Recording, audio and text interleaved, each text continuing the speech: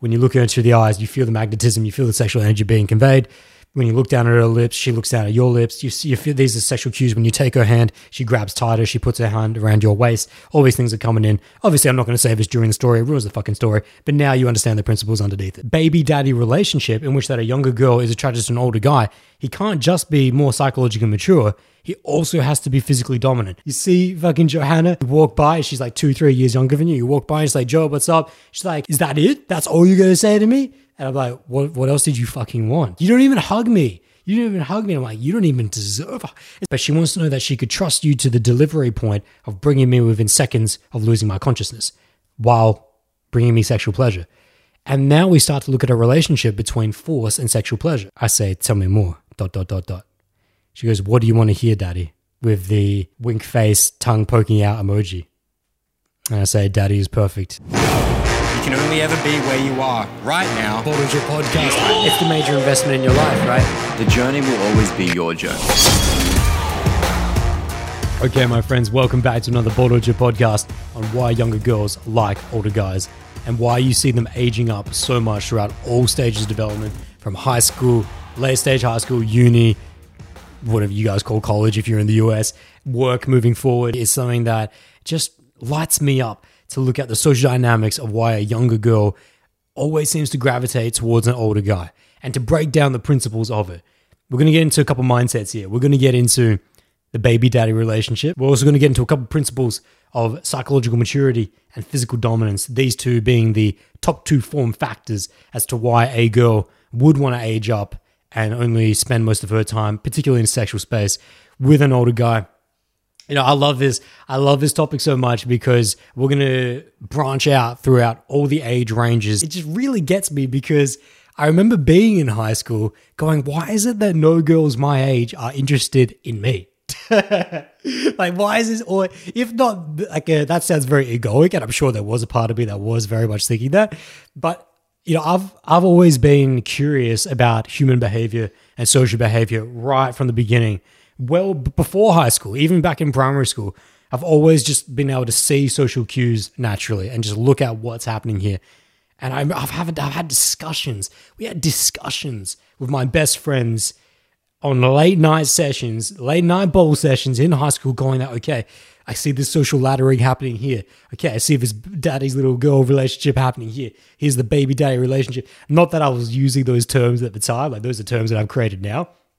But you break it down and you look at it and I feel like this is extremely beneficial, if not just from an entertaining, there's going to be a lot of stories. You guys know, if you can hear the smile in my words already, you know there's going to be a lot of stories. You know there's going to be some client stories as well. There's a client story I want to get.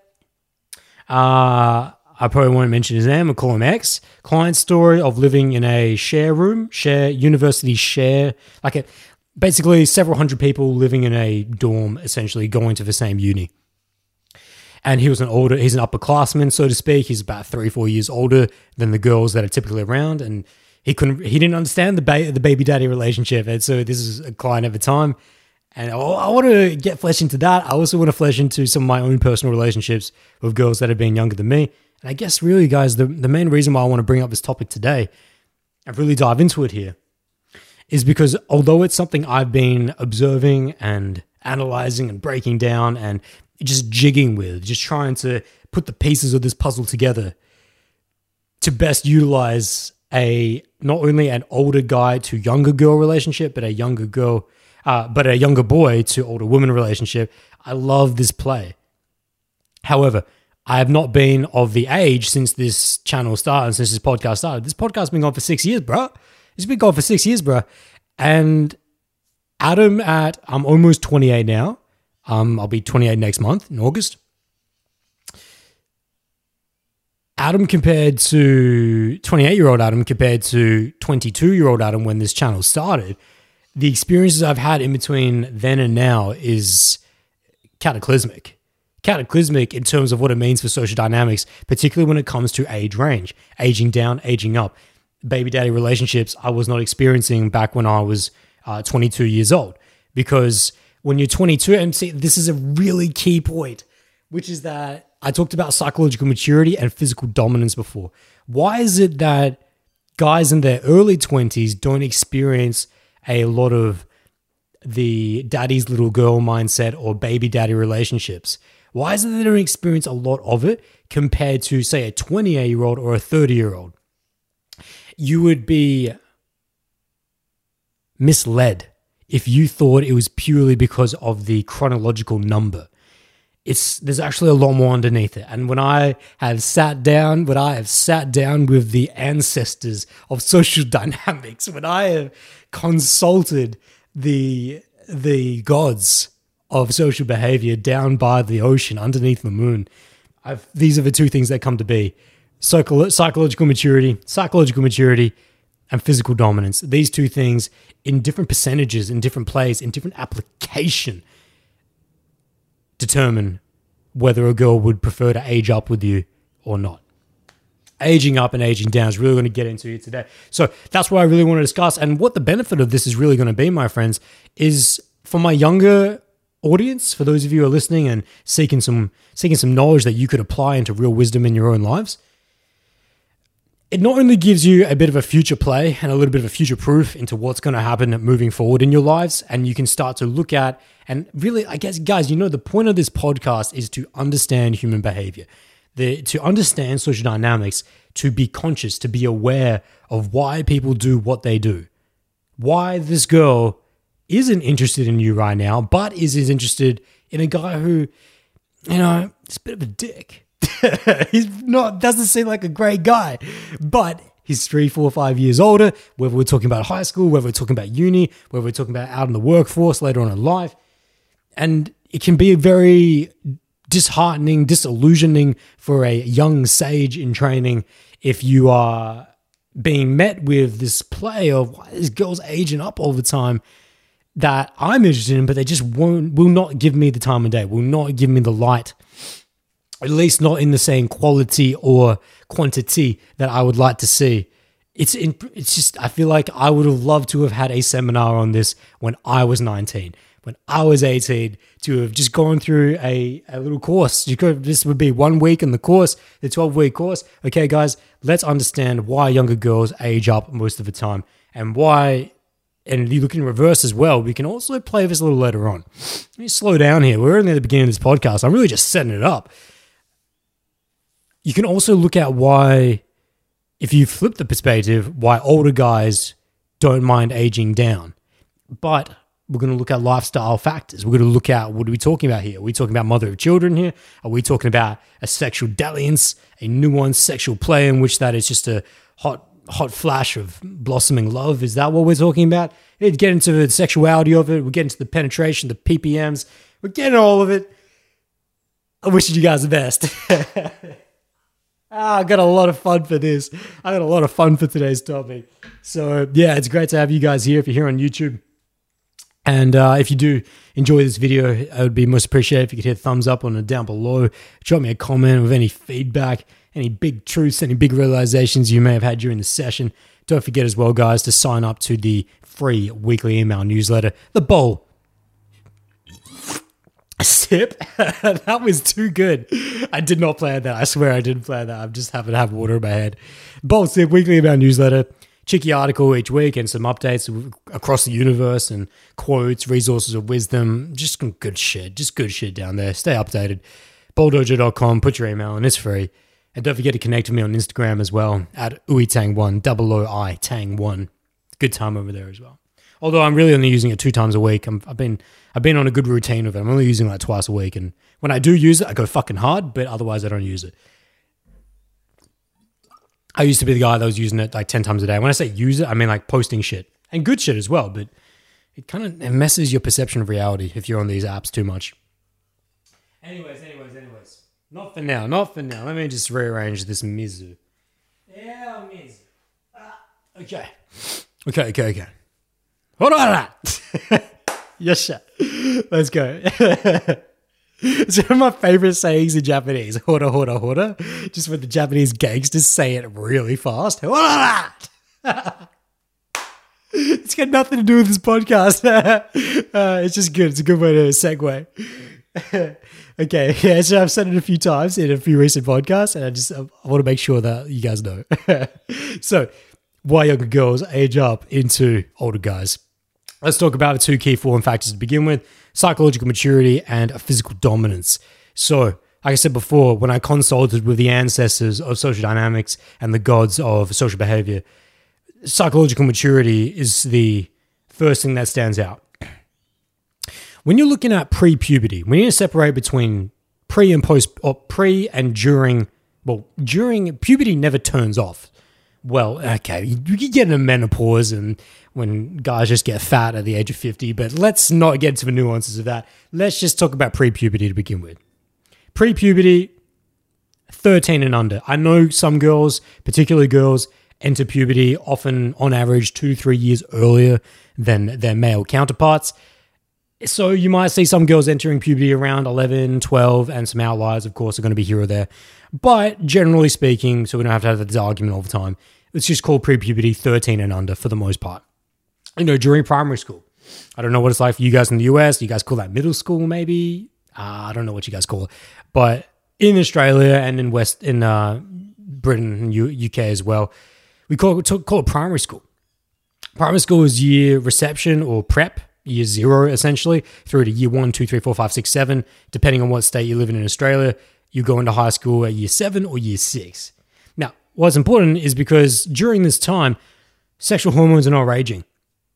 There is really no separation between the types or the ages of guys that girls are hanging out with throughout primary school. You just don't see it. It doesn't happen until you hit high school. And when you hit high school is now where a whole bunch of 12 to 13-year-olds are now getting subjected to 14, 15, 16, 17, and 18-year-olds. And the psychological maturity is vast. It's vastly different. Particularly when the sexual hormones of testosterone and estrogen start to flow.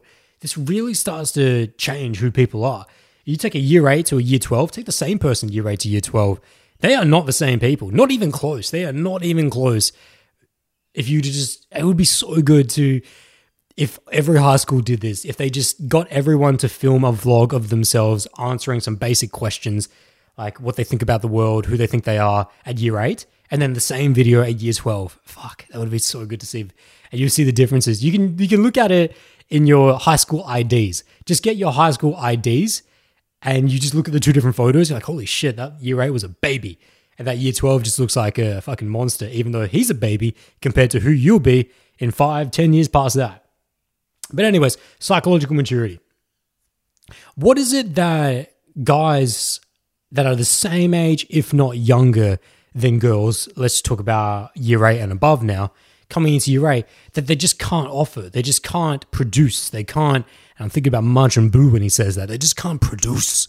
What they can't produce is a psychological maturity that offers a vessel-like mentality. We have discussed this in previous podcasts, the vessel-like mentality in which that I want you guys to imagine a vast ocean. Imagine a vast ocean and a container that would fit into. A girl who is raging with sexual hormones, estrogen, and many other chemical balances to imbalances that are going on, and all the different changes that are going on in her body. You know, she's wild. Girls are absolutely wild when they start to get those hormones start to flow on. They are. It's really the first stages in which that their feminine energy is really starting to form its true lightning. When I describe masculine and feminine energy, I often paint the picture of feminine energy. It's the creative electric spark. It's unpredictable. It's almost seems ungroundable. It seems like it's just going to do what it's going to do, and you just got to do your best not to get burnt. Do your best not to get in the way. You know, it can seem like that to some Mr. Nice guys for sure. Just relating back to old school, technically old school, but it was when I was in school. But you know, when you're afraid of girls, when you're afraid of their wild femininity, because you haven't learned to ground yourself in your own centered masculine energy. Let's not get too philosophical yet. Anyways, what guys can't provide at that age is that vessel, and we're talking about the vessel mentality here, is a container for that wild energy. Psychological maturity. Psychological maturity comes from experience, first and foremost. The experience to have been faced in many different scenarios. We can talk about this PG-13. We can talk about this in just from the day to day, from guys that you just rock up in your classroom and just getting hours on the card, just literally getting minutes on the court with on the court. That's not a bad analogy, actually. Getting minutes on the court with girls with their sexual energy turned on. Prior to high school, this is not a thing. You just don't have these minutes on the court. You got minutes on the court, but it's a different court. It's not a court that's infused with sexual energy. But now that you're in high school, it's minutes on the court with sexual energy. And that changes everything. So that's why, and the reason why I want to start here at high school is because this is where I really started to think about it. We really started to try and observe why is it that Sarah, who's in my year level, always treats me like the best friend, Mr. Nice Guy, even if I'm not really being a nice guy, even if I'm not just me on a personal one-to-one, because that can seem very biased, and maybe I'm just being super deluded about it, but even when I would just observe the naturals, when I observe my friends, why is it that it was always such in relative comparison, gigantic climb to get a girl our age, if not older, we're not even talking about older girls yet, just a girl our age, to see us in the same way that she saw the upperclassmen 2 plus 3, 4, 5 years sometimes, depending on what year we're in.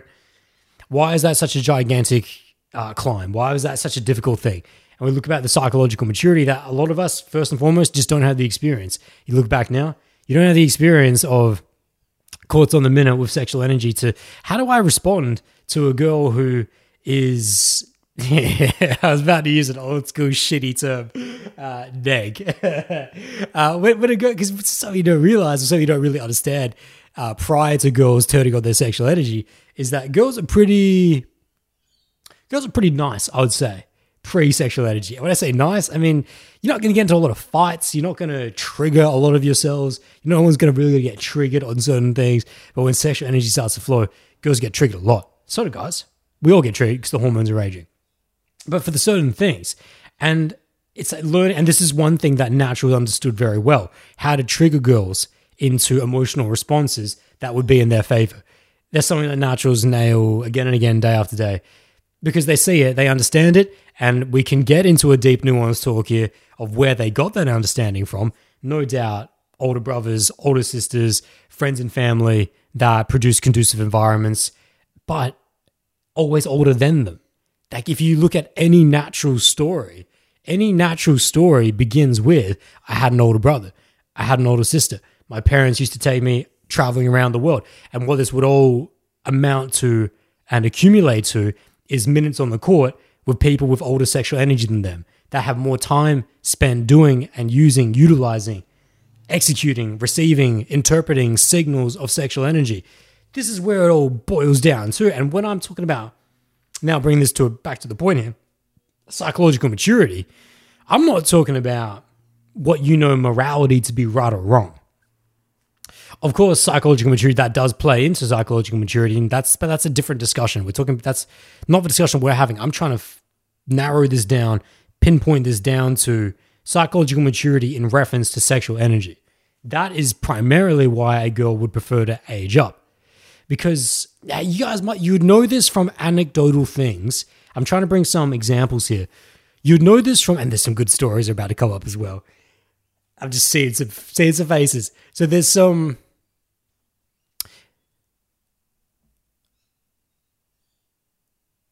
No, I was just about. I got too lost in that story. I was picturing a girl. I was just about to start talking about. And I completely lost the line that I was about to go on. What was I fucking about to talk about? Psychological maturity based on sexual energy. Shit. All right, we'll come back. I'm sure it'll come back to it. But this is what's going to happen when I've got a lot of things I want to dive into. We're going to just dive off here and there. Psychological maturity, anyways, rooted in the sexual energy. Okay, fine. We're going to go into the story now. Then hopefully it'll come back to me. So, one of the first times that I realized this was when I was in the library. I was in year 10, and don't worry, because guys, this is going to be a long podcast. We are going to explore every age range. We're going to go in through early 20s and late 20s as well. But this is where it all begins. This is the foundations of your sexual energy development and turning those switches on. So, and to look back and understand what was happening is just brilliant. Year 10. So that means I'm 16 years old. one of the first times I realized that, hey, it is a lot easier to get sexually polarized, to interact with a feminine being who is younger. It didn't really dawn on me until roughly year 10. And of course, I'm just one of one. I'm sure guys would have experienced it. Well, maybe not actually. Maybe not, because year 8 and year 9, you're still just a baby and you're really not aged up that much. But there's not much of an age gap is what I'm talking about. So maybe that's why I didn't really, maybe that's why this is the first time that I really experienced it. But it's just and it's nice to look on now. But to figure that out now, but looking at it now is definitely the first time was in year 10, going into a library, and there would be, when you're like, you've got your class, you say you do English class, English computing or whatever, and it's like, it's like free range. It's like free range animals right here. You just go ahead and you search your Aboriginal history, you search your whatnot, and the teacher's in that room, but everyone just goes and gets their own books and shit. And so you have the opportunity to mingle with all the other different students that are from different classes in the library. I remember for the first time just doing nothing, just not even actively attempting to be attractive, to get her attracted, to even engage her at all. Just to rock up on a table of, I would say there's probably 5 or 6 year 8 girls. They're all got their pencil cases out and their books and they're studying.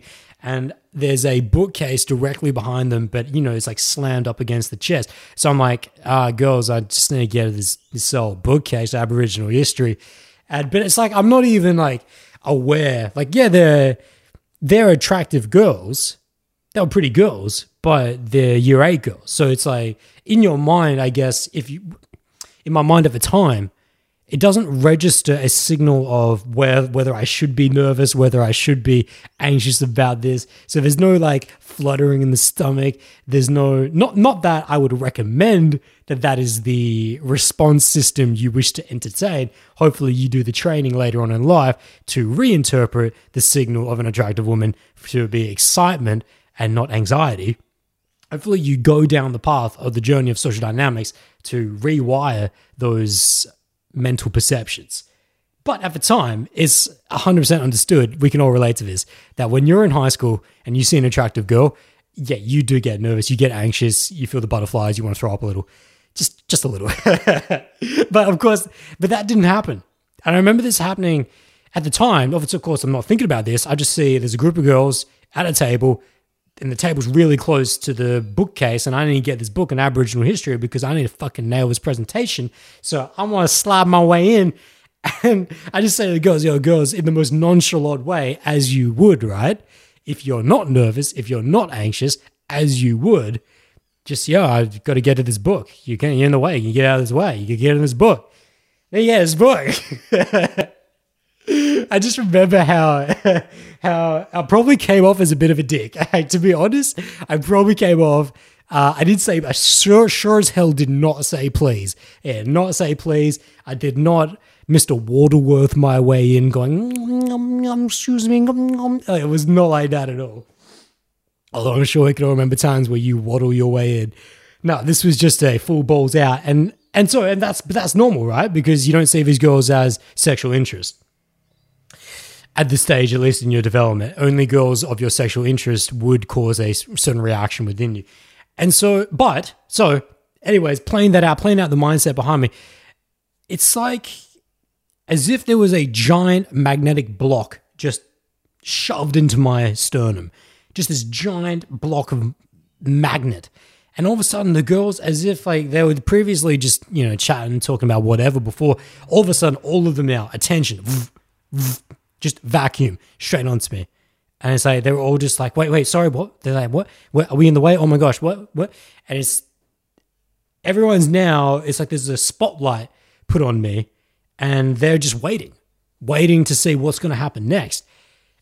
And I'm like, well, you just need to get out of the way, just get this book. So I get this girl to literally stand up, get out of her chair. I go get the book and I'm like, all right, thanks. And I just walk away. And then one of them turns back and says, but hey, what are you doing? And I'm like, what do you mean, what am I doing? I'm going back to my class because I'm in English computing right here. And she's like, oh, but aren't you in year 10? Aren't you in year 11? I'm like, yeah. What's your name? And she's like, should I say her name? Yeah, okay, I'll say her name. But this has gone back years and years now. She's like, my name's Joe. And I'm like, oh, okay. Well, anyways, see you. And I just walked off. Despite the ridiculous amount of sexual interest being played here. Of course, now, this is, guys, it's you might think that using that term, sexual interest, is like, but really at that age, it's like, yes, this is just what political society will not tolerate, though.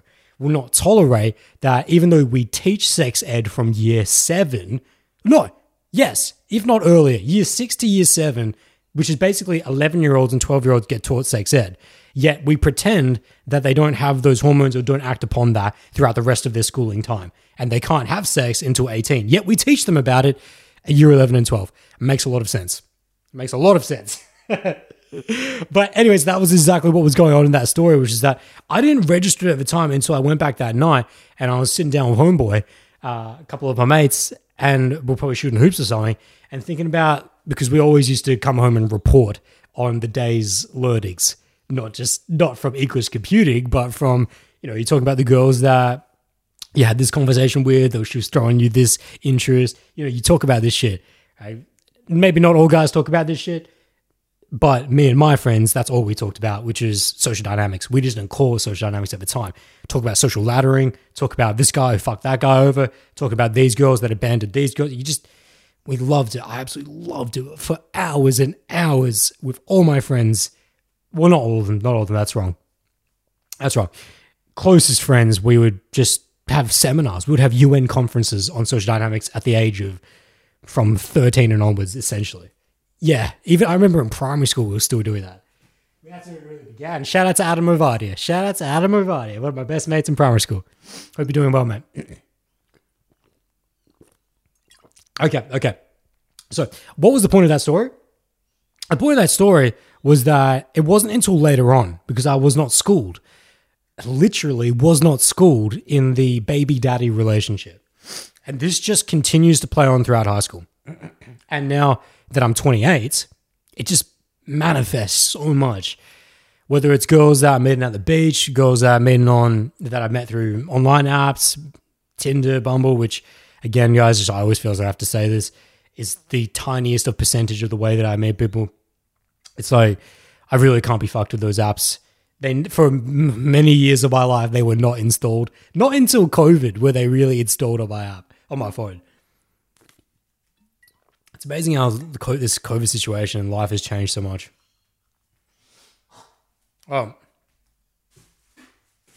Anyways. How it keeps manifesting, but coming back to this first story, it was just the first time. It was just the first time that I realized, oh shit, looking back, that girl, and actually not just her, but her friends, it was almost like they were either powerless or unexplainably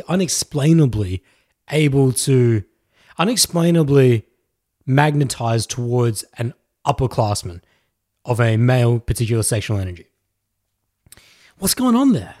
We're talking about psychological maturity. I think that's the point that I lost before. Psychological maturity, ability to hold the vessel.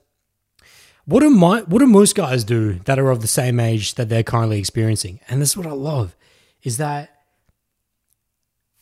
when you talk to girls that are younger than you about why, and I would all the time, once I started to create connections with these girls, I would ask them specifically, point blank, hey, why aren't you seeing a guy that's your age? I would routinely ask girls throughout my time in high school. Girls that were younger than me. Because my first monogamous relationship, proper one, in high school was actually at this age, at the end of year 10. I had a girlfriend before that, but that incepted during primary school and then carried on throughout into high school, throughout the first half year of high school. But in year 10, it was my first ever long-term girlfriend, and where I lost my virginity to when I was 16. She was 2 years younger than me. There's a baby daddy relationship. And we talk about the psychological maturity again. The vessel-like mentality is what to get back to here. Younger guys can't provide. And you ask girls and get back to why aren't you seeing guys your age or younger than you? It's like, well, they're just, we can't take them seriously. Can't take him seriously. Now, what does that mean when a girl says, can't take him seriously? Is it that he's just an absolute clown? Because actually, that doesn't make a lot of sense. There are a lot of girls my age who are with absolute clowns that are much older than them. Like guys that are just the jokesters. Guys that are just, they don't seem like very serious guys. They don't seem like very mature guys. Like they're not running investment farms down in Tasmania type guys. So what do you mean by can't take him seriously? A girl could never really articulate it to me, at least at that age. But looking back now, it actually seems very clear that the psychological maturity they're talking about and the seriousness that they're talking about is the seriousness to deny them. The seriousness to deny, to accept and deny, to play judgment, pass judgment on her behavior, on her mindsets, on her way of being, on her energy. The passing of judgment is really what determines psychological maturity and seriousness. Because what you're saying there when we're talking about passing of judgment is the accept or deny. Accept or deny. Accept or deny, which is that I'm willing to tell you if you're fucking up. And I'm also willing to tell you if I'm loving you as well. Guys of the same age level, particularly when they're much younger, when they say that they don't take us seriously, is that nothing they say has weight. Nothing they say or do has weight to it in the way that a judgment has weight. And I'm not talking about like bullying judgment. I'm talking about judgment of qualification. Literally what qualification is, which is just beautiful to look at it now. The power of your qualification in a cold interaction rests within your ability to either accept or deny and stand by it. If you say to a girl, like, listen, you met her on the street or you met up in the club and you make a qualifying statement of something to the effect of, yeah, you know, I see you and your friends, but to be honest, this doesn't look like your kind of place. You look like the kind of girl that's just in the library all day. Where's your pencil case? And so that you stand behind that. And then when she responds back to it and she goes, what? Absolutely. What you don't even know what you're talking about. You don't even know me. You don't even know me. How could you even say that?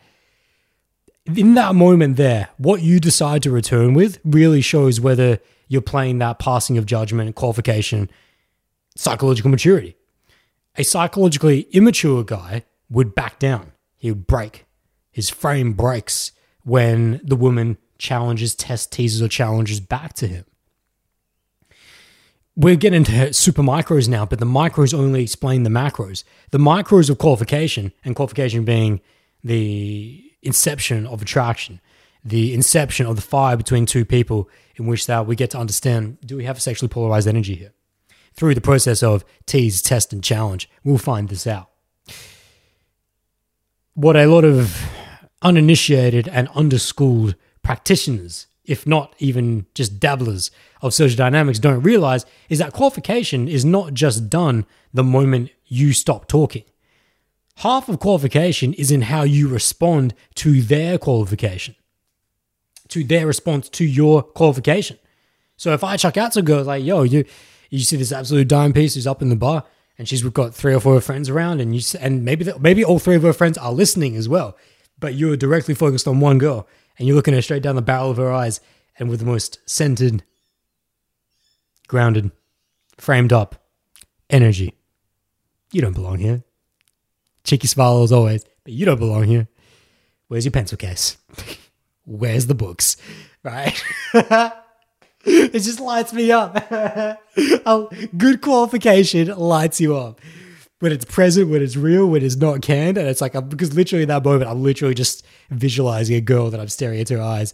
And it works even better because I'm picturing an absolute timepiece. And it's just straight up. Now, the absolute noob, the absolute Jeffrey would go in and say, oh, write that shit down. Write that shit down. That's a good opening line. No, it's not. It's terrible. It's a terrible opening line. If you try and repeat that, you get a drink on your head. You get a fuck you and a turn around. That's all you get. Has to be present. Your qualification has to be present. It's just that right now I'm in the fucking flow. And so that lit me up. But anyways, that was only half the qualification. I had to light her up on where the fuck's your book, where the fuck's your pencil case in your books. The other half of the qualification puzzle or equation, I should say, is in how she responds, particularly if you're going to be that aggressive and polarizing. At least in polarizing is the right word, aggressive. I don't mean that dangerously. I mean that sexually. I mean, not dangerously sexually, just sexually in terms of, there's a lot of heat behind it.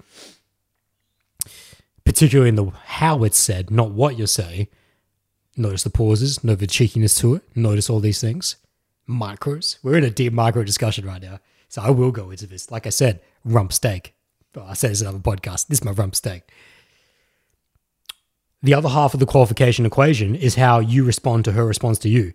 So she will go, if you're going to give her something very sexually charged and something very polarizingly charged, it is without a doubt going to come straight back at you. Particularly with a girl who is feeling herself. She's confident. She's not going to take shit. She's not going to let anyone just roll up in here and just tell her what it is and how it's going to be.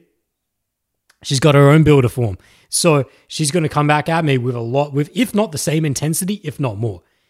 It's how I respond to that intensity. If she comes back and saying like, who do you fucking think you are? You think you can just come up in here and tell me who I am? Right? Who the hell do you think you are? I would expect something like that back. If it's the type of girl I'm picturing, who's just top class, she's feeling herself to the highest of degrees. She's a black belt of feeling herself.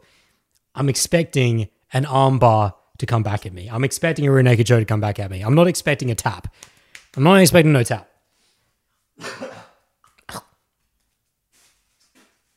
So if I was to back down, if I was to tap to whatever her next move is going to be, there all of a sudden you start to realize that there's no chance of a baby daddy relationship or daddy's little girl relationship, an aged up relationship, a separation in age relationship to be formed. It's just not going to happen because all of a sudden the first key principle of psychological maturity is broken. If she was to come back and say, question who I am, who the hell do you think you are? Right, come up here, tell me who I am. Right? Where do you get off saying that? If I was to go, no, I'm sorry. Listen. I didn't mean it. I was just, just want to come up and say hi. I just want to say hi. My name's Adam. What's your name? Shake out the hand. Give a hand, right? And you just back down. You just break on it. I mean, that wasn't even a bad backing down. Like that was me trying to do the best version of backing down. It could be a lot worse than that though. It could be a complete listen, I should have said that. I'm so sorry. That would be the worst. That would be absolute worst. Because that's what would disappoint her the most. If you're going to go up and throw some fire at someone in a obviously sexually teasing way, you better expect it to come straight back at you, and you better expect to play in the dance, because she wouldn't be sending the fire back if she didn't want a little taste herself. We all want to see how hot the fire is. None of us want to get burned. Very few of us want to get burned. But we all want to see how hot the fire is. What's the human instinct, my friends? You see a fire, what do you want to do? Touch it. Touch this fire, right? Because though, every time throughout all your experiences in life, what happens when you touch the fire a little too long? You get burnt, right? It fucking hurts. Doesn't matter. Every single day, I put a fire in front of you, there's going to be a human instinct to see, I wonder how hot that shit is. Even if someone told you it's 500 degrees, yeah, I don't believe you. I'm going to touch it anyway. That's the human curiosity that we're talking. So expect the fire to come back, and I just want to wrap up this micro on because we've got on a deep micro here. But actually, it's not off topic though. While it is a deep micro, it is very much on topic, in which that if you break down on the psychological maturity point, then it doesn't matter how physically dominant you are. Yes, sir. This is what I'm talking. This is how it all wraps up. This is how it all comes into play, because there's this thing that I used to talk about and that I've thought about a lot, which is that in order to form a baby daddy relationship in which that a younger girl is attracted to an older guy, he can't just be more psychologically mature. He also has to be physically dominant. But at the same time, if he's only physically dominant but not psychologically mature, more mature, then it's all for nothing. Physical dominance is not the only. It's not only is it not the only. You can't have just physical dominance and rely on that to incept and to foster a baby daddy relationship, you have to have both. It's a combo. It's a rap combo. It's a rip combo of psychological maturity and physical dominance. Yes, this is probably going to be the next point we get onto. We haven't even discussed physical dominance yet, though. I mean, it seems like a really straightforward principle. Probably will be. But we might get into some stories at that time, though. So don't worry, guys. We're here for a sesh. We're here for a sesh. Don't slow down. Slow down. Listen, I get ahead of myself with these podcasts. Especially when I've been doing a lot of short clips lately. Like I've been doing a lot of 10-minute videos lately. So I'm used to having to say things and wrap up points really quickly, not go into stories. But that's what I love about the Pottos. P-O-T-T-O, by the way. Not P-O-D-D-O. Could get into stories. Okay, so yes, wrapping up that. I know I've said it twice. I will wrap it up here. Probably. Psychological maturity is the vessel. Okay. Let's actually do it here. Psychological maturity is the vessel in which that you're actually able to contain the wild voraciousness, the veracity, the abundant electricity of which the feminine energy is, particularly when the hormones are raging early stage, but it also applies into later stage as well. Late teens, early 20s, late 20s. Listen, if a feminine being is in tap with her sexual energy, she's going to be wild. How wild depends on her set point on the scale, but electric spark creativity is what she is. That's what feminine energy is, right? Especially if she has a lot of it. It's just you see this turn on a lot at a younger age. What's most important is that you can maintain the vessel for that. Now let's get to some tactics here. What does that mean? What does that mean, maintain the vessel? Passing judgment. Passing judgment to accept or deny her behavior is essentially the vessel. That is when I talk about the vessel in macro, you probably get a sense of that, I'm there for her. You could get very romantic with it. You could get very, I'm unshakable. I'm undeterrable. Immovable. Indestructible. These words come to be when you start to visualize what does it mean to be a vessel for a woman. It's true. It's true on the very big terms. And you can get, like I said, we're very romantic about it, that if she's having an absolute shithouse day, if she's best friends just fucking backstabbed her, she got cheated on by her boyfriend, with our parents divorced, dog died this morning. And you can just be there. Strong, firm, centered, grounded. You're in one mind. You're in one frame. You're empty. So she can fill. This is a vessel-like mentality what I'm throwing out here. The vessel-like mentality is that no matter what goes on in her life and no matter what goes on in her emotional state, you're undeterred. It does not matter because I'm psychologically mature enough to be your vessel. In order to be the vessel for a woman, particularly a girl younger than you have to have the vessel-like ability, the vessel-like mentality in which that, okay, it does not matter. It does not matter. While you may not, and the questions in your mind pop up, but is this really what a older guy should be seeking? To be the vessel for a younger girl? This is a good question. Coughing on a phlegm. This is a good question. Not for right now, though. Let's maybe get back. That's probably going to come up later in the podcast. I just don't want to get off this too much right now. We're just discussing the vessel right now. Just know that vessel-like mentality is a huge part of the psychological maturity in which that you're able to handle her emotional waves. Her emotional disturbance is not disturbing to you. That you can be that vast void.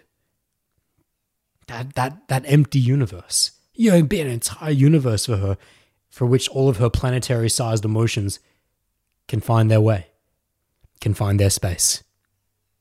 Yes, sir. Yes, sir. That is the visualization. You are the empty universe. She is the planetary-sized emotions that will come in and find their space and come into their natural gravitational pull that will find their arrangement, their alignment within the sky. Younger guys cannot do this. So the psychological maturity is not there. We have not talked about it sexually yet. We will get there. Slow down. It's very romantic, though. I love the romance. I love a bit of heart to heart. Don't you? Don't you? Don't lie to me. Don't be sitting there going, don't be denying yourself, Jeffrey. Do not be denying yourself. All right, we all love a little Disney magic. And listen, like I go both ways on the Disney. Disney is great in some ways. Disney is terrible in other ways. Disney gives people the wrong ideas in some ways. Disney gives people the best ideas in other ways. So it's just as Bruce Lee said, all right? Take what you can, take what's useful, discard what's not, and make apply what's uniquely yours, right? Synthesize into what's uniquely yours and go ahead with that. That's what I do with all things. Like there are so many life lessons from anime that I apply in my regular life, but not all of it. There are a lot of things from anime that I would definitely not apply in my life, but there's a lot that I do. Anyways, moving beyond that. The romance, the love is all I was talking about there. It's good to think about things from a deeper, more romantic, loving space, particularly if we're about to get into some very sexual details soon. Okay, let me just take a quick moment just to make sure we've tied up what we need to tie up. No, we have not. We've talked about the vessel. We talked about psychological maturity. We need to talk about, but this is, because we talk about judgment, we talk about the accepting and the denying of whether her, so even if you guys were just to look back on that first story I told you about me essentially just being a dictator in a sense of saying you need to get up and move, and I wasn't intentionally being a dick, I was I'm indifferent to your prettiness, I just need to get my book, right? And I was unapologetic about it, just did not care, there was zero fucks given. Yeah, go get this book. And it's very magnetizing. And I just did not realize it at the time. There's another deep high school story as well that I'd like to go into, but what I really wanted to talk about here with the baby daddy relationship in terms of psychological maturity, because now you can actually start to get beyond the high school examples, and maybe we should. But there's actually a lot of high school stories I have not told yet. Maybe we'll come back to it. But anyways, we're on this now. So the baby daddy relationship, as you start to get a little bit older on, in terms of psychological maturity, is also one of not only worldliness, intelligence, not so much. Worldliness, yes. Intelligence, not so much. Let's talk about this for a second. You do not have to be Albert Einstein or Stephen Hawking to incept a baby daddy relationship. And when I'm talking about baby daddy relationships, you guys might stray off into sugar daddy. That's not what I'm talking about. I'm not talking about the interference of financial compensation. I'm not talking about that at all. Please keep that in mind. I'm talking about this purely on energy. That's the only thing that's been communicated between the two. Currency of emotions. That's all we're talking about here. You don't have to be that intelligent, because when I look at going up into uni now, okay, let's change the examples here. Going up into uni, for those that don't know, I've spent an accumulated 1 year and 2 weeks at uni. I spent 2 weeks at human movement, which is basically exercise physiology. And then I did a whole year doing a Bachelor of Media, but majoring in photography. So I was only doing it for the photography.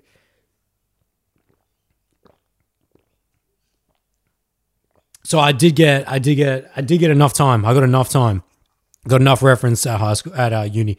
And when I went to uni was, I was like early 20s. It was not out of high school. Okay. This is when I was transitioning from my personal training business into portrait and fashion photography. So. Yeah, the intelligence point is what I want to go on there, which is that I would often see guys that were roughly around my same age, were about, if I was 21, 22 at the time, but you would have 18-year-old girls in the uni lectures and 18-year-old girls in the seminars and in the toots. Remember these toots? And I would see this very similar interesting point that I would see in high school, same thing applied in uni, which is that it's actually not, the psychological maturity isn't founded upon whether he can teach you algebra or whether he knows Pythagoras' theorem, or he knows how to carry the one. That was never really a key determining factor of what really psychological maturity meant. Psychological maturity was also the ability to play the daddy. And this is where I kind of wanted to get into, but it's like, are we here yet? Because I haven't talked about the sexual shit. Not yet, anyway. But it's like it plays in.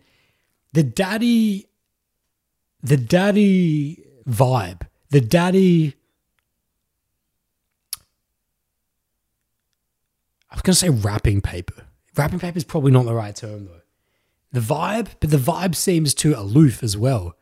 What is it? It's the... If I can't find the perfect word for it, I'll just roll a vibe. Essence. Let's go with that. Let's go with essence. The daddy essence and the essence of what it means for a girl to feel like, oh, this guy's my daddy. Chronological age helps, but it's not a predetermined or predicated factor. You can have bullshit Mr. Nice Guys who are much, much older than you that a girl will never see him as the daddy. And we're going to talk about what daddy means as well. We haven't even defined what that means. That's what I'm saying. We're kind of jumping stones here. We're kind of skipping all stones here, but let's just stay with it. But the daddy essence, from a psychological maturity point of view, was that I can mentally dominate you. And this is where we're going to get into, yes, this is going to get very sexual from this point on. I can feel it. It's where it's that if I wanted to beat you up psychologically, if I wanted to, and I don't mean that aggressively, even though that sounded aggressive, it's not actually the intent behind it. When I say beat you, maybe beat you up is not good for the social justice warriors. It's like turn you into a pretzel psychologically. If I wanted to do that, I could. That I understand, because remember guys, I mentioned the word worldliness before, not intelligence, but worldliness. If you were to take two guys, one who's got a, whatever, the top level IQ, whatever that is, whatever gets him into that Mensa community. He got the top level IQ, let's just say it's off the fucking charts. He's top 1% of the world. He's that intelligent. He can carry the one all day. And then you got a guy who's maybe, I don't know, just average IQ. He's not an absolute loaf. He's not an absolute fish. He's not an absolute doge. Why is that a word? I don't know, man. Oh, man. He's not an absolute doge. It's such a good word to describe a buffoon. I love that word as well. Buffoon, fool, doge. It's all good words. It's all good times here. So let's stay with it. So he's not one of those. He's not an absolute fool, but he has top level worldliness. And what that is to say is that he is so street savvy. He knows people. He traveled to a lot of different places. He's experienced different cultures, experienced their different foods, their different mannerisms, the way in which they communicate and extrapolate and expanded their minds into this physical, mechanical reality. This is what he has reference in, and that he's made mistakes. He's failed a lot. He's failed again and again, taken the wrong left turn, gone right when he should have gone left. He's gone on that bus when it should have been that one. Like, it's just deep in physical reference. The worldly, that is what worldliness is to me. That he's just made so many mistakes, but has survived anyway. That to me, and now, so if you just look at those two things, the worldliness versus the intelligence, which one do you think has the greater chance of inspiring a baby daddy relationship? Which one do you think has a greater chance of making a girl see him as, oh, you're my daddy?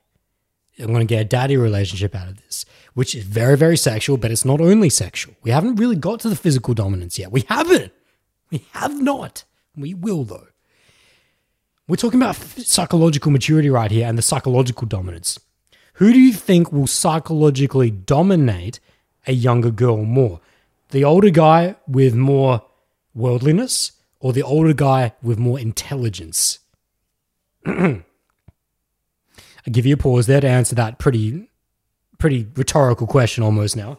If you didn't get it, worldliness.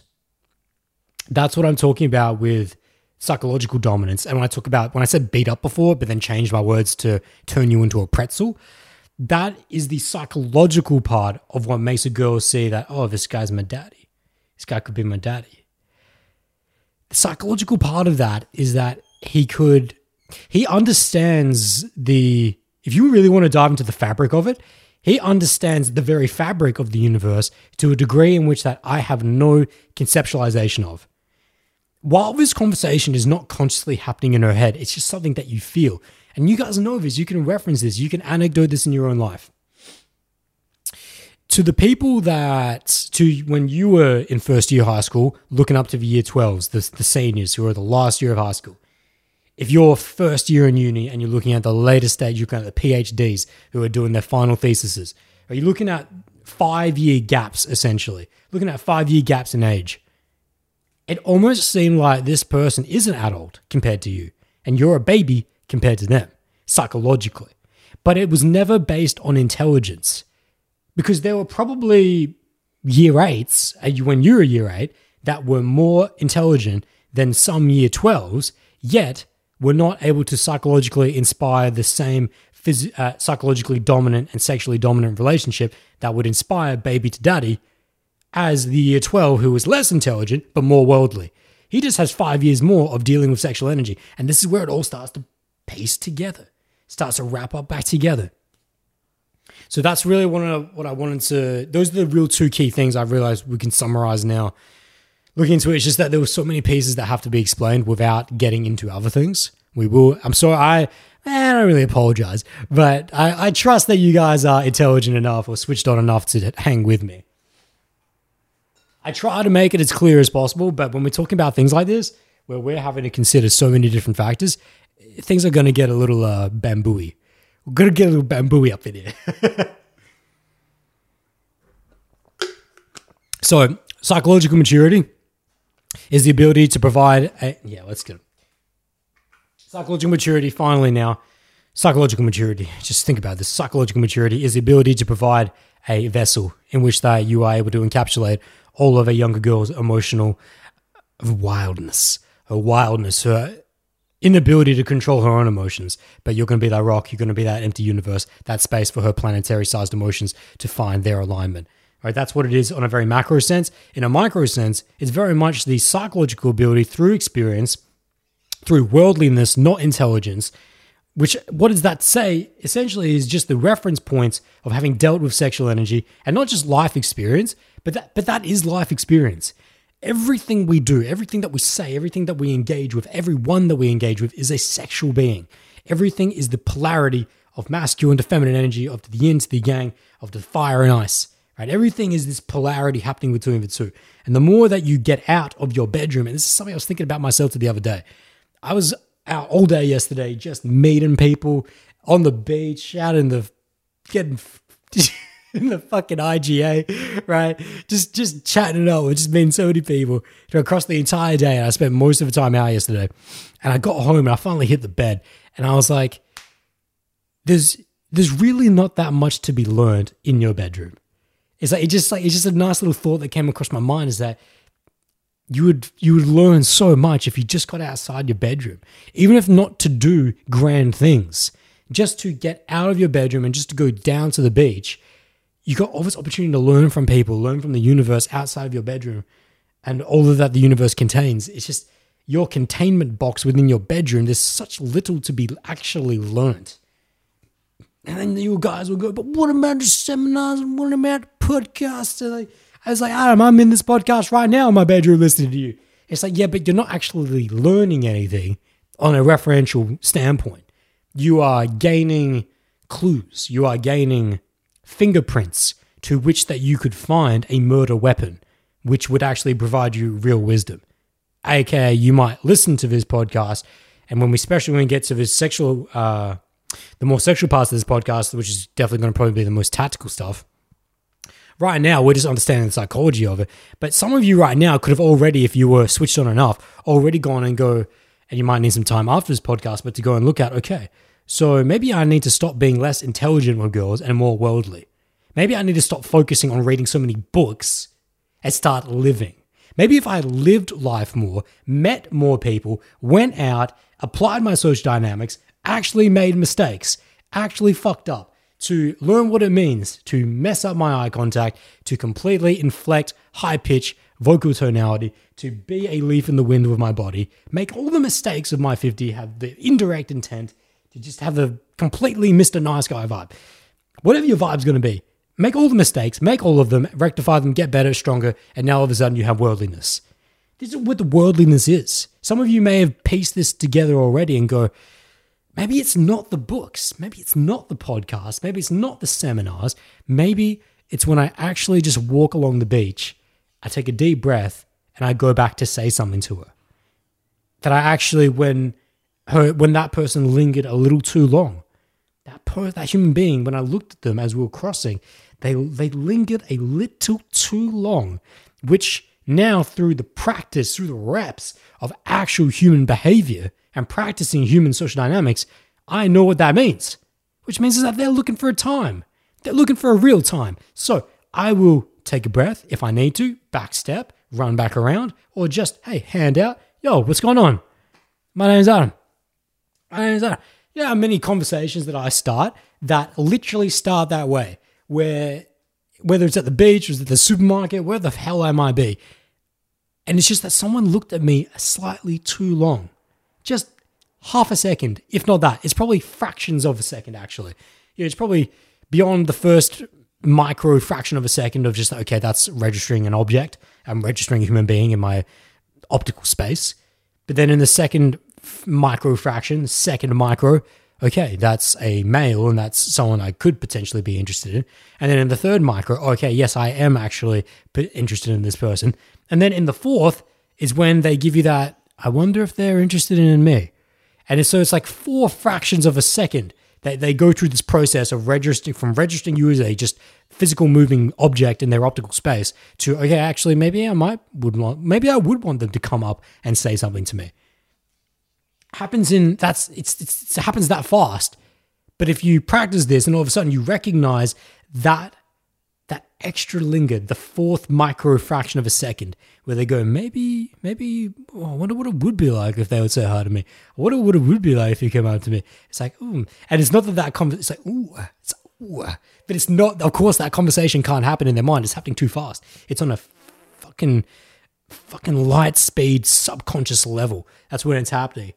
But to recognize it, you also have the capability, my friends, to recognize those social cues at the same speed. It just takes training. It takes training to not only interpret the social cue of when someone looks at you 1 micro fraction of a second too long, to register that and interpret that signal to go, oh, that person would actually be very receptive to me going up and just saying, hey, and just saying what's going on today. Whether it be an old man, older woman, where it might be absolutely feisty Latino, or it might be some sexy feminina, whatever it might be. Whatever it might be, some surfing dude who just looks like a cool guy to hang out with, whoever it may be. But you register that 4th micro fraction. Can you act upon it is the next step. That's the next step. I'm not sure why we got into this tactic, but we're getting into it anyway. You get to that next step, which is that now to act. Oh, I know where we are with this, because this is how you just meet people. This is the progression of your social dynamics. And then all of a sudden, you have, maybe not all of a sudden for some people, for me it certainly wasn't, but it will feel like that when you get to this place. It does feel like all of a sudden your feet are just moving, and that your hand's out and you're going, hey, my name's Adam, what's going on? Yeah, you didn't have to give them any pre-context, you didn't have to give them anything. It's just, this is an organic situation. We have a preloaded context, which is that we're both at the beach, we're both at the supermarket. You looked at me slightly too long, so I'm coming over and extending my hand and saying, my name's Adam. Right? So, hey, how's it going? My name's Adam.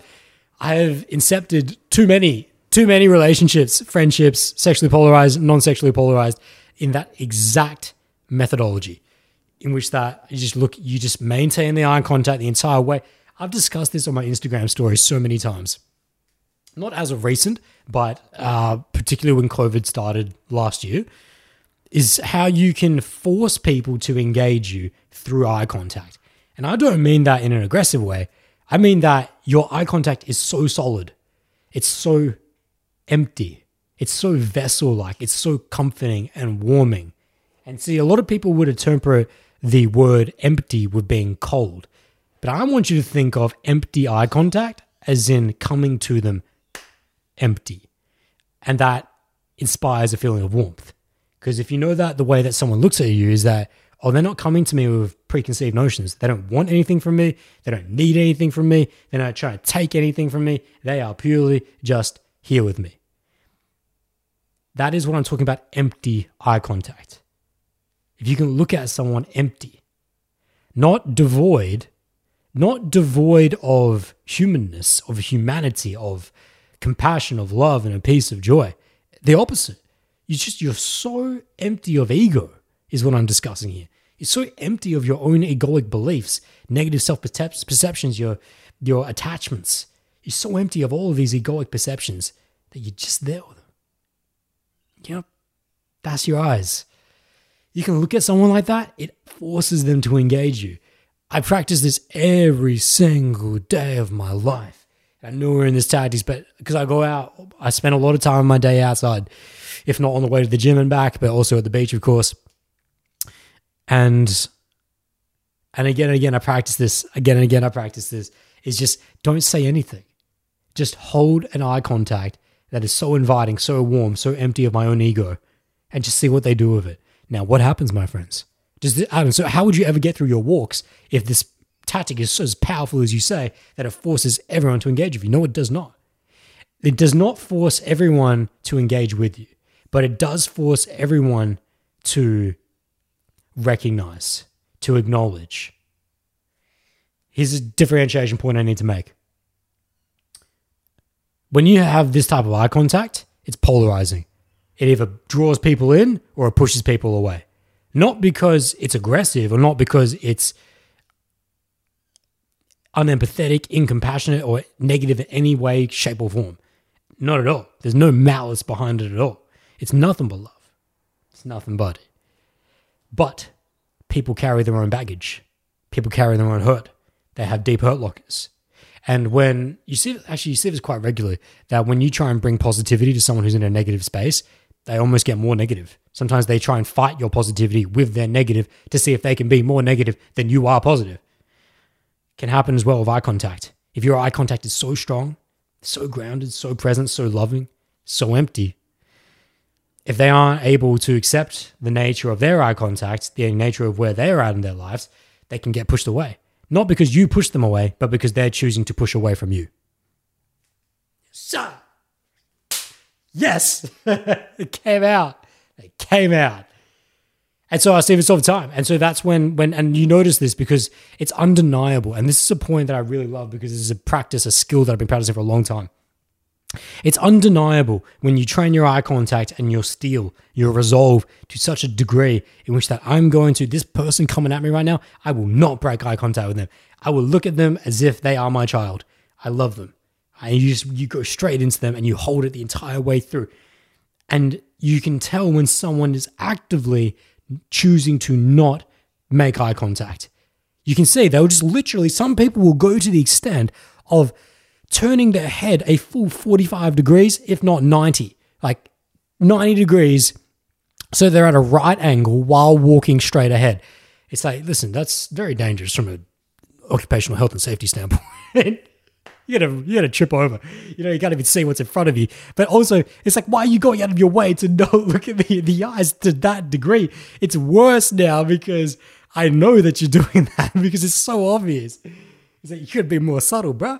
But of course, they are doing that because of their own self-inadequacy, because of their own inability to accept themselves in the state that they're in. The pain that they're dealing with is too great. And listen, I'm very compassionate and empathetic to it. You don't know what that person's dealing with. You don't know what battle they're dealing with. Maybe they just tried to commit suicide that morning. Maybe one of their mates committed suicide that morning. You have absolutely no idea. So of course, we never judge them for that. Like you don't ill wish upon them for that. But you notice, and this is what you learn through your worldliness now, psychological maturity, which all this came from, that's one person. That's someone. I didn't get validated by them. That's okay. I wasn't looking for it. You have to deal with that. Listen, let's be honest, my friends. You feel like a bit of a dick in terms of feel like you're fooled. You goofed. It's like, man, I really wanted to make eye contact. I really wanted to give them my love. They wouldn't have a bar of it. They denied me. They denied me. Did they though? Or did they deny themselves? Ooh.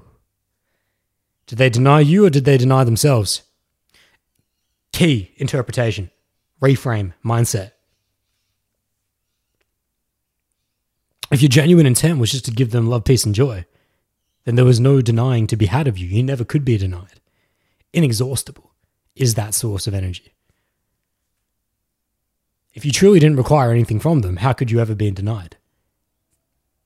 They were denying the receipt. They denied the ability to receive is what we're discussing there. Just really key here, really key. So that's what I'm discussing, is that on one part that you will get a lot of people who won't engage with it, but at the same time you will get, if not the same amount, likely a lot more.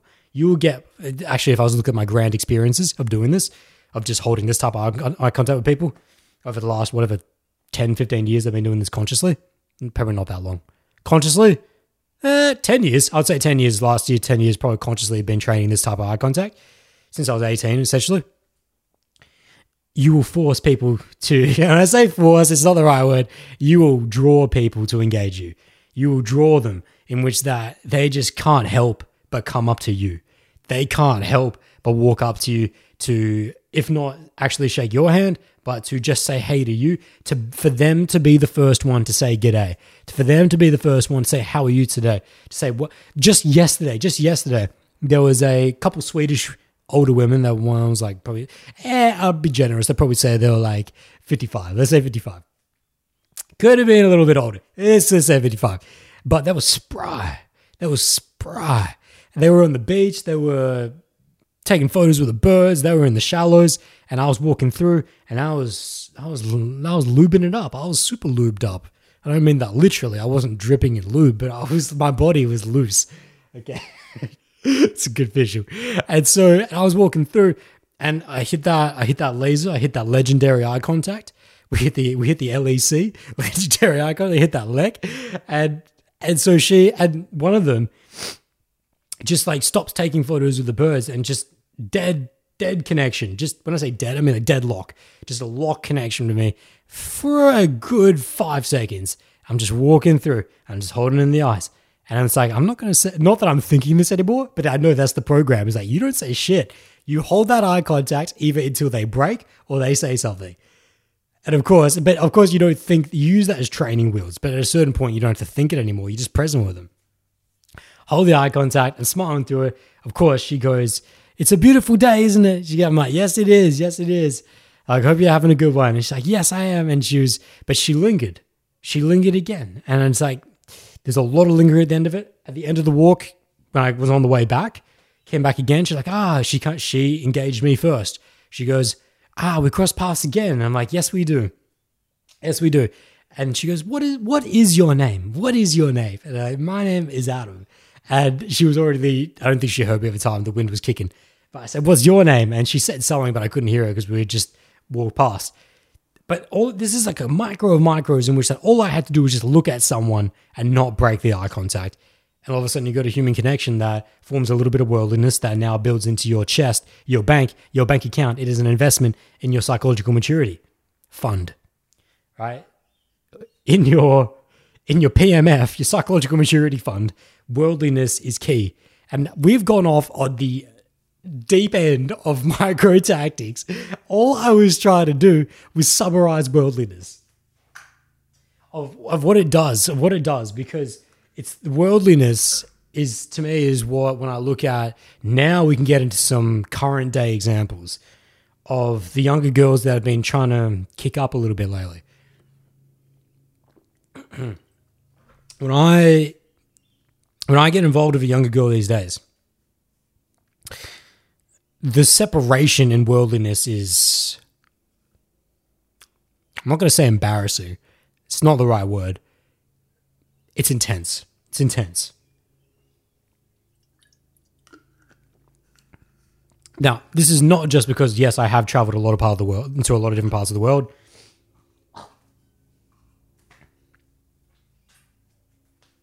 We'll get to physical dominance after this. Yes, I do have a lot of actual in the literality of what worldliness means, to actually have gone around the world.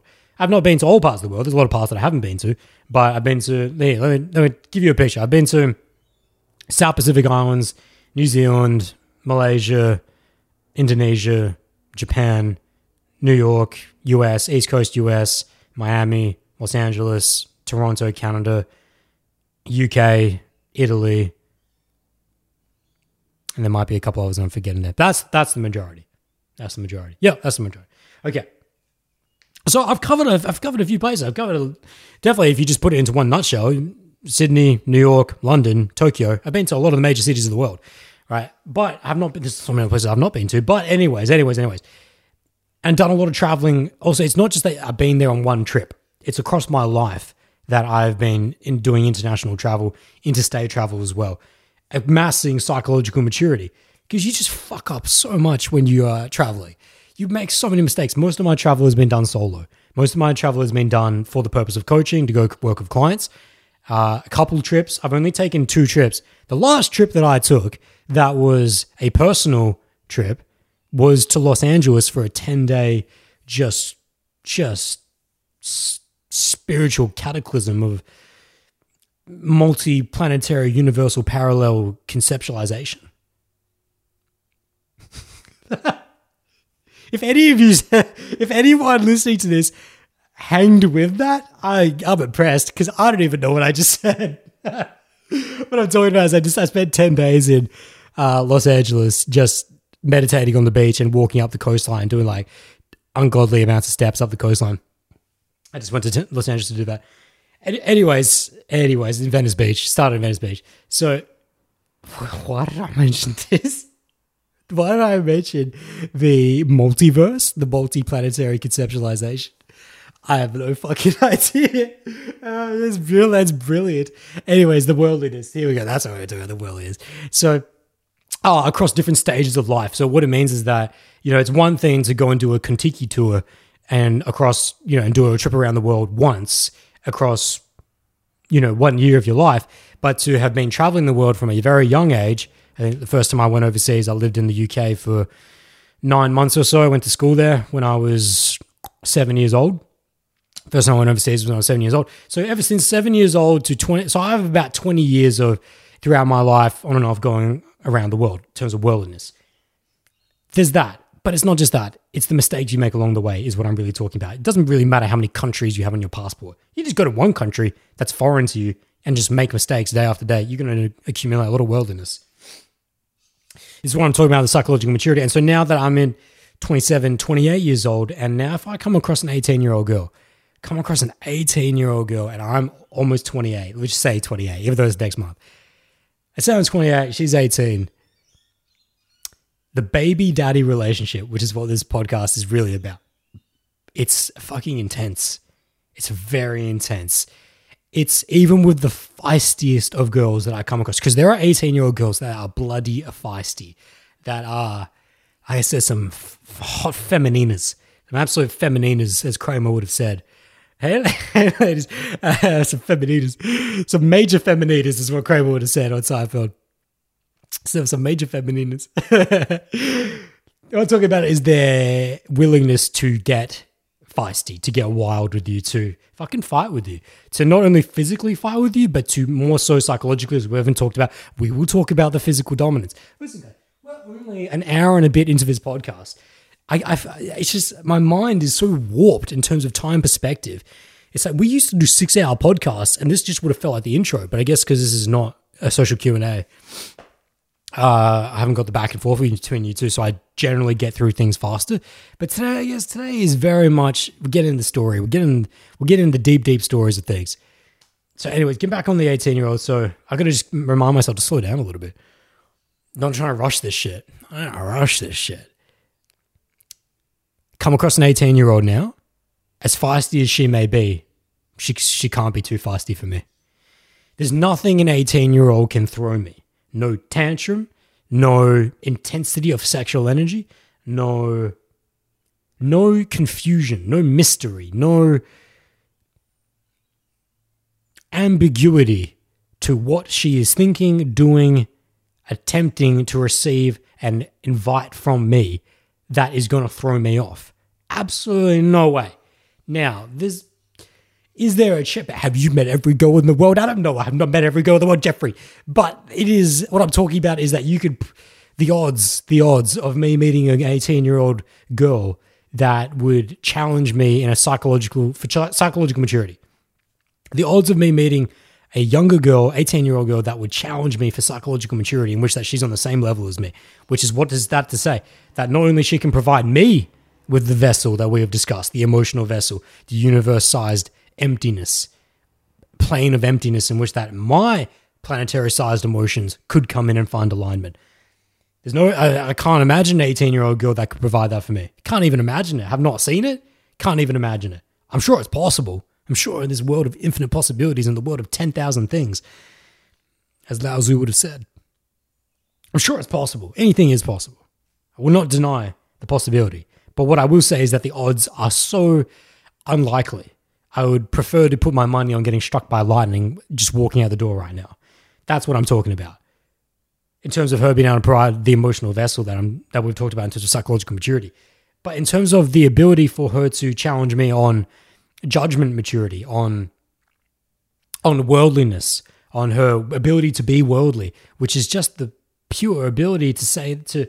Because now if you think about the effect of worldliness, we talked about what worldliness is, but the effect of it is that I always got this. I've got you and I've got this, which is to say, there's nothing you're going to do that is going to ever unbalance me. Nothing you can say, nothing you can do will ever unbalance me.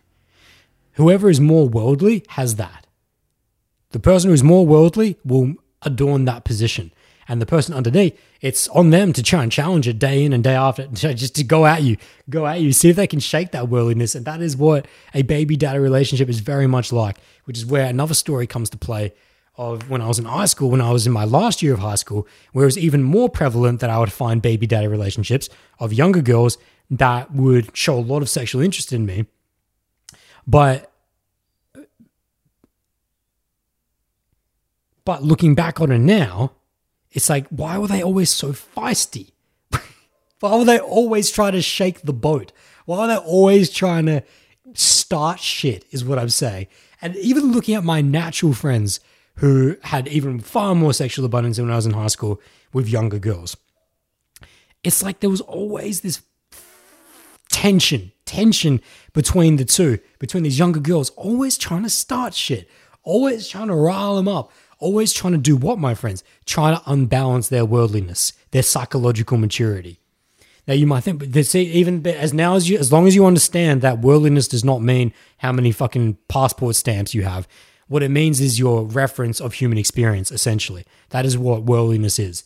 Across a vast broad array of locations, spaces, time, energies, how much have you accumulated of this experience and most importantly fucked up and then rectified to learn something from. Even at year 12, right? A year 12's got that in spades on a year 9, year 10 girl.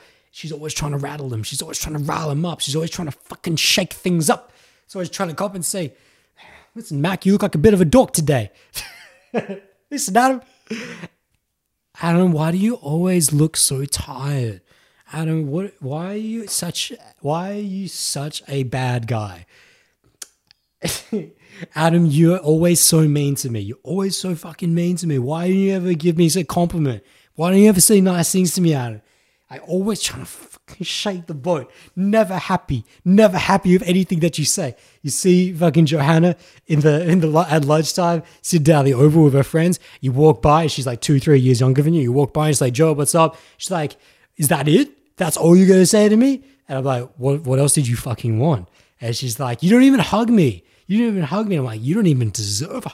And so what you're talking about, this is the baby daddy relationship that you would never or very rarely experience. I can't even know. It is never Jerry, which is that you would not experience that with a girl at your same age level. And most importantly, it's not the chronological age. It's the age level of psychological maturity. You have to have a gap in psychological maturity of who's more worldly, who's got more reference of human experience versus the other. Because in that polarity, we find the sexualization of, I'm going to try and shake this guy up. I'm going to try and rattle this guy up. I'm going to try and get him to fuck up, to make a mistake. Why? Because it's enticing. It's energetic. It's the spice of life. It's the flame. It's the fire. And as I said before, guys, if you light up a fire, which I've got right here, there's a fire lit right next to me in this candle. It's like you want to touch it.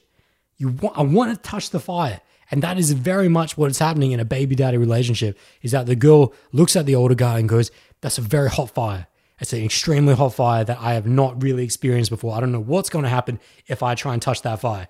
aka rile him up, aka talk shit to him, aka try to start shit with him, right? Start shit with him in front of his friends, start shit in front of my friends, and see what he's gonna do. I'm gonna fucking poke this bear. I'm gonna touch this fire, see if I can see how hot it is, see how hot this shit is, right? That is sexually very invigorating. It's what is the baby daddy relationship, because she would not be so inclined to do that with someone her age, because that relationship, the space, the gap is not there in relationships with guys of her age. They have very similar levels of psychological maturity in terms of their ability to provide emotional vessel and the ability to be worldly, to have reference of human experience. And that was a great wrap. Now, okay, maybe we can now start to get to physical dominance. Because what I'm picturing there, and hopefully you guys got the real feeling for that when you start to role play some of that. Well, not even role play. That's actually just remembering some old conversations. I can still see it to this day. I remember still she sits to this day.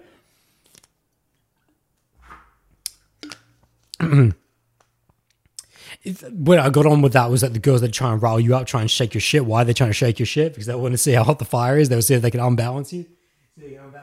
Like, we started on the point of see if they can unbalance this shit. That's a part of it. Try and test your frame, absolutely. But a big part of it is also how hot's the fire? How hot is the fire? And that is probably where we start to get to physical dominance, I would say. Yeah, I reckon. So, let's take a step back here. Why younger girls like older guys age up? We're going through psychological maturity. Yeah. I think we've covered it enough now. I think I've gotten what I need to get out. It's good shit. Okay, let's talk about physical dominance here. Physical dominance is things going to get very sexual now. So let's just get the giant panda in the room out of the way, which is not me, by the way. You racist sons of bitches.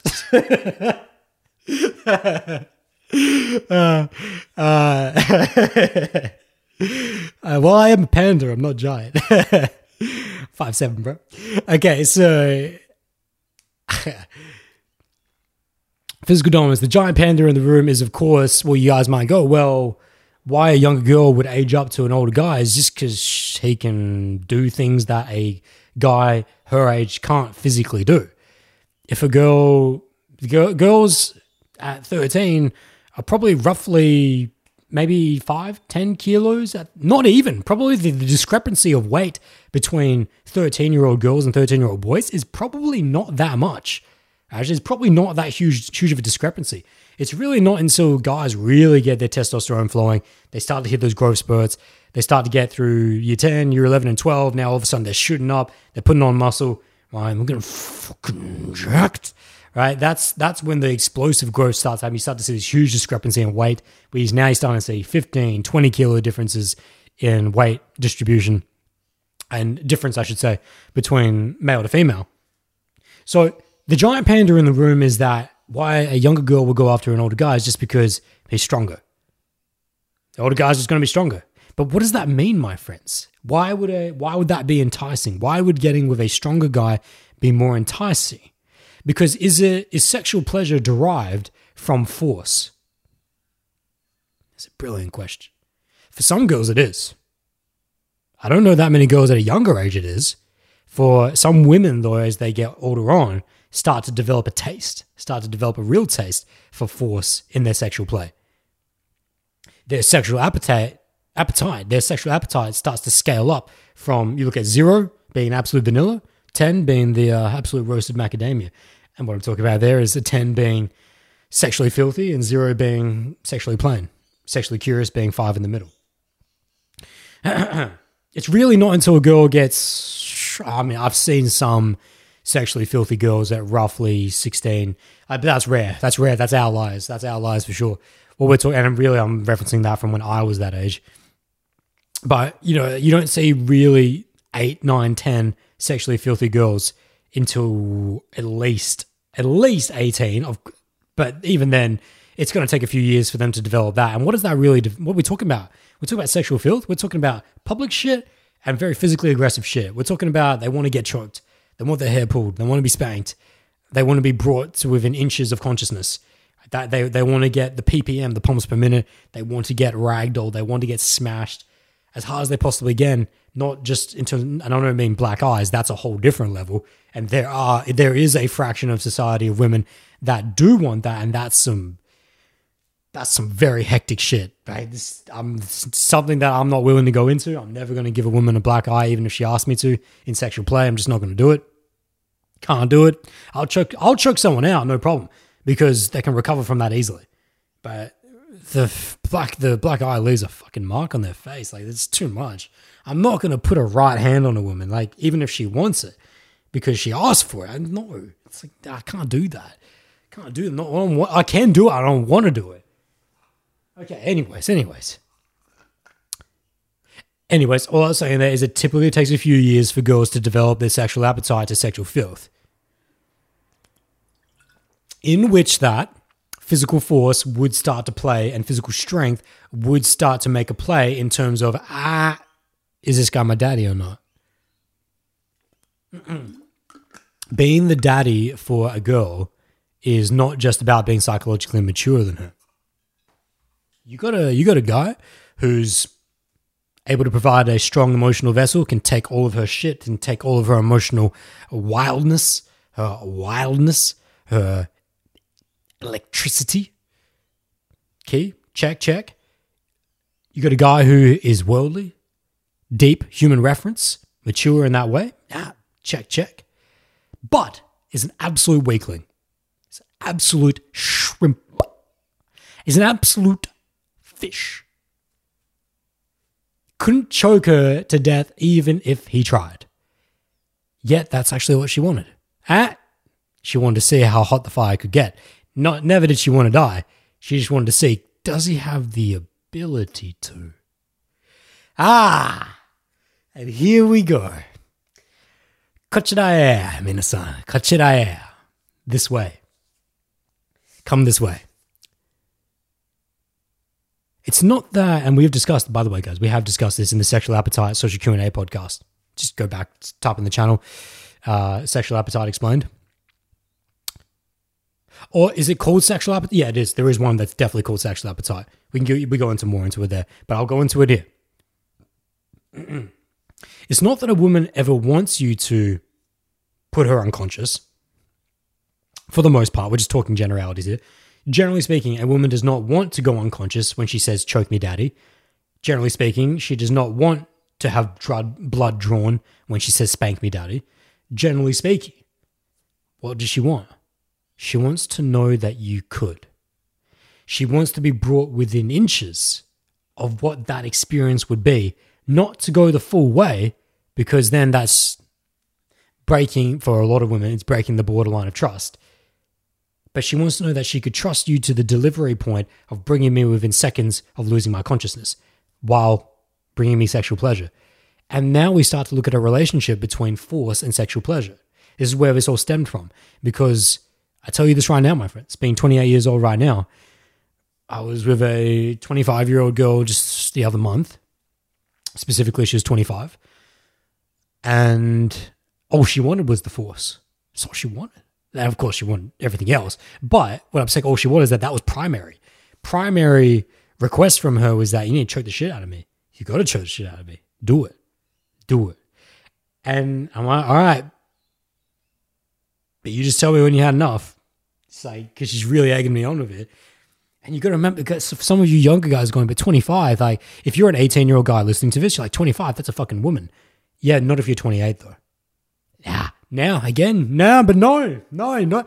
if you're listening to this podcast. Because if you're listening to this podcast, what you understand is that a 28-year-old is not a 28-year-old.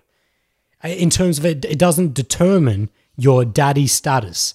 There are many 28-year-old guys out there that would not inspire a baby daddy relationship, in which that she'll look at you and call you daddy, from a psychological standpoint and from a physical dominant standpoint. That she feels like, oh, this guy is so more mature than me on a psychological and physical level that is basically my daddy, and I'm going to get off on that. There's a deep sexual rise that comes out from that. It's a fuel that is quite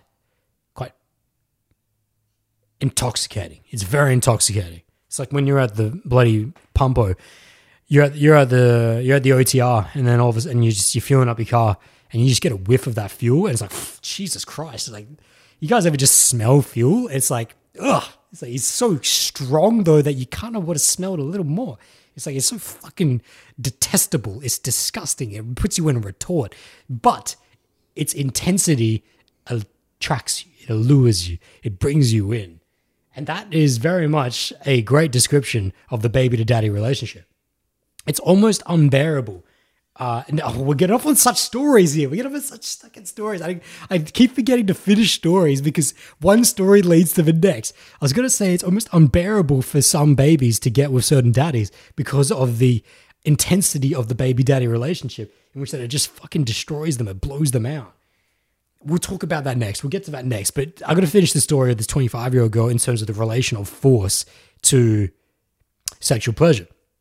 You would be a social justice warrior of the highest degree to deny that some women don't request, to deny that women can request and do enjoy force along with sexual pleasure. Just look at the fucking movie 50 Shades of Grey and the sales those books did.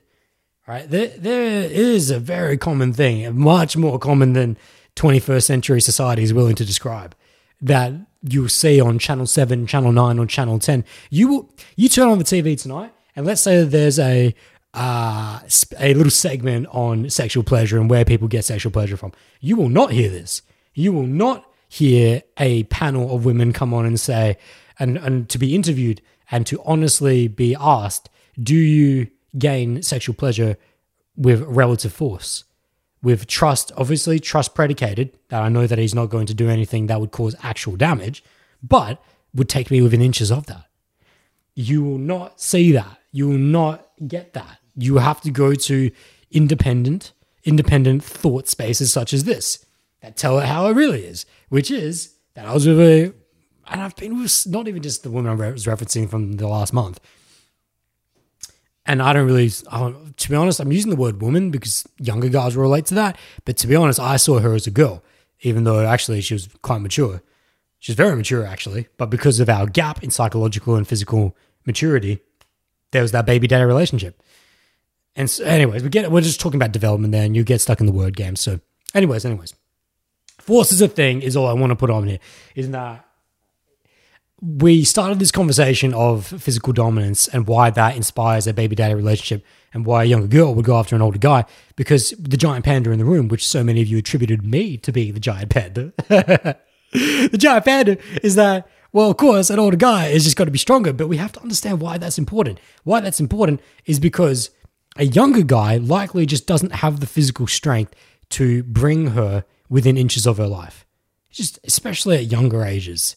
Now, as they get up, and when I talk about a younger guy, like a younger guy, not only in reference to her age, but also a guy of her same age as well. But while he may have the physical capacity, don't get that twisted. You may have heard what I just said and got it twisted, I realized. I should have been a little bit clearer of that. My apologies. He has the human capacity, the biological, physiological, mechanic capacity to bring her within inches of her life, I'm sure, at 16, at 12. I'm sure a 12-year-old could punch someone out if that person just let them. I'm sure that could happen. Choke him out, I'm sure. That's fine. I'm not saying that's not what I'm saying. What I'm saying is that does he have such a gap in physical strength that even to apply only 30, 40, 60% of it would bring her within inches of losing consciousness and bring inches of real physical damage? And does he have the maturity to control that, to play with that? Because if you look at the relationship between sexual pleasure and force, straight force is not sexually enticing. It has to come with a dance of sexual pleasure. No woman is just going to lie down there on the bed and say, choke me, and that's it. It's like, and that's what she's going to have an orgasm from, just purely from getting choked. No, you're also going to need to slide yourself inside her and be drilling her at the same time, and to be also kissing her, and to also be wrapping your tongue around her nipples, and to be doing all other, I was going to say unmentionables, but we just mentioned them, so not unmentionable. I used to say that back in the day before I started using sexually explicit words and just said, fuck it, if these things get demonetized. I used to say, and unmentionables, I used to say it all the time, but now they are mentionable, so kind of goofed on that. So anyways, all manners of extreme sexual play, all manners of incredibly sexual delicacy. And I don't mean that being delicate. I mean that in terms of culinary delight, sexual culinary delight. You will need to engage in all of these things along with the force. Simply choking her will not bring her to orgasm. You will also need to be penetrating deep inside her. You will also need to be doing many other things with her body, with her legs and her limbs and her skin and her hair. Oh, man. Oh, mama. You will need to be doing these things is all I'm saying. The force is not enough. The force is not the only thing. It needs to come with the dance. Which is why you'd be confused, what I said before, because you might have the physical capacity at 16 to cause some damage, but that's not what it's about. And that's not what she's testing either. That's not what she's getting off on. What the baby gets off on in a baby to daddy relationship is, could he do this to me? Could he choke me out? Could he cause real damage? And does he have the ability to control it in a sexually enticing way, in which that all levels of sexually, spiritual, physical, and mental culinary delights could be experienced, right? That's what we're talking about there. Hopefully that paints it out for you, that it's really a relationship. It's not just one thing. Because I've got clients who are early 20s, mid 20s, late 20s, got a couple 30s as well, that have been through this, which is that they have the physical capacity to choke a girl. I have no doubt if they had to, gun to the head, they probably could choke a girl out and put her unconscious. And I don't mean that with technique. I mean that like if you use the right technique, that would make it biomechanically a lot easier to do, aka a rear naked choke or a guillotine or something, whatever. But head and arm triangle, head and arm choke, I should say.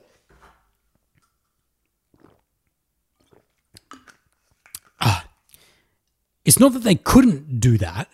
What I'm saying is that a lot of them don't have the psychological capacity to either want to do that or to know how to do that with sexual play. There you go. Because, it's actually now that's a great point, actually, just stepping back and looking at it, that I've coached a lot of clients that have described to me baby daddy relationships in which that, I was going to mention a client story. I will in a second, actually, now that we're on it. Yeah, with one of my clients. But this is not specific to that story. This is just a general point, which is that I've had, guys that definitely could easily spank a girl, could easily choke her, pull her hair, and do all the things that she's actually requesting. But he's unable to, unwilling to. And so the baby daddy relationship is not there. It was on offer, though. It was opportune. It was opportune for him to engage in that relationship, was not willing to, though. Physical dominance is not just brute strength. It's really not. It's not how big are your pecs. It's not how much can you deadlift. It's not how much you can throw down. It's not the PPM. It's not your cardiovascular ability to pump her out. It's not that at all. The physical dominance lies in knowing what it is that is going to physically turn her on in combination with force, and then being able to apply that force in control. To have awareness for what it is that she wants to experience, to know what her fire is, and to just take her in and not burn her, not disintegrate her, that's the best word, to not disintegrate her and disembowel her, but to just give her a little taste, just give her a little singe, give her a little singe of it. And I think about this with choking. So you don't need to be a Brazilian Jiu-Jitsu black belt. You don't need to be 100, 120 kilo silverback to be able to choke a girl out while having sex with her. Because that's never what she was looking for.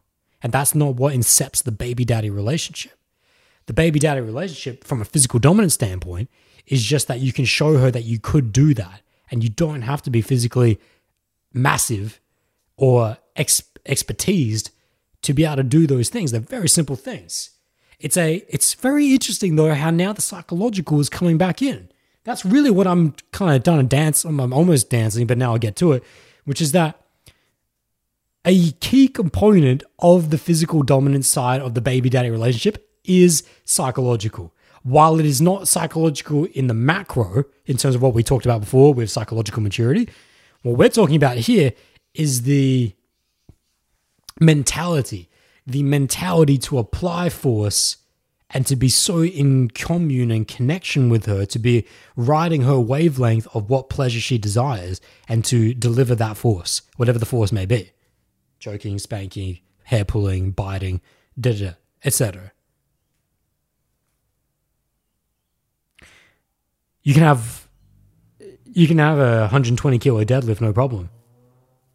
But if you don't have the mindset while you're having sex with her to play daddy, is what I'm saying here. Yeah, this is fuck yeah. So now another story comes up, which is this. Okay, this is where things are going to get really sexual. I'll bring up the Clyde story after this. So I told you guys that I didn't want to do this podcast until I got older, even though I've been thinking about it since I was literally 13 years old, probably. Yeah, since I entered high school, really. I've been thinking about this, and you know, I didn't have this channel. I hadn't been doing this podcast since I was 13. Be amazing if I had been, though. But no, over the last 6 years, I've been doing this podcast, and I've been thinking about it a lot since then.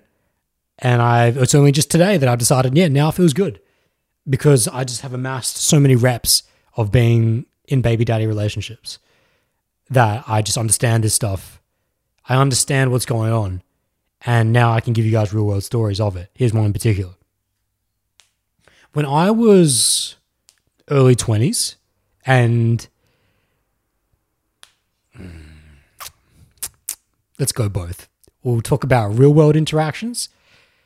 Well, no, I was going to say real world versus digital, like in terms of girls you met online versus girls you met in the real world. We'll talk both.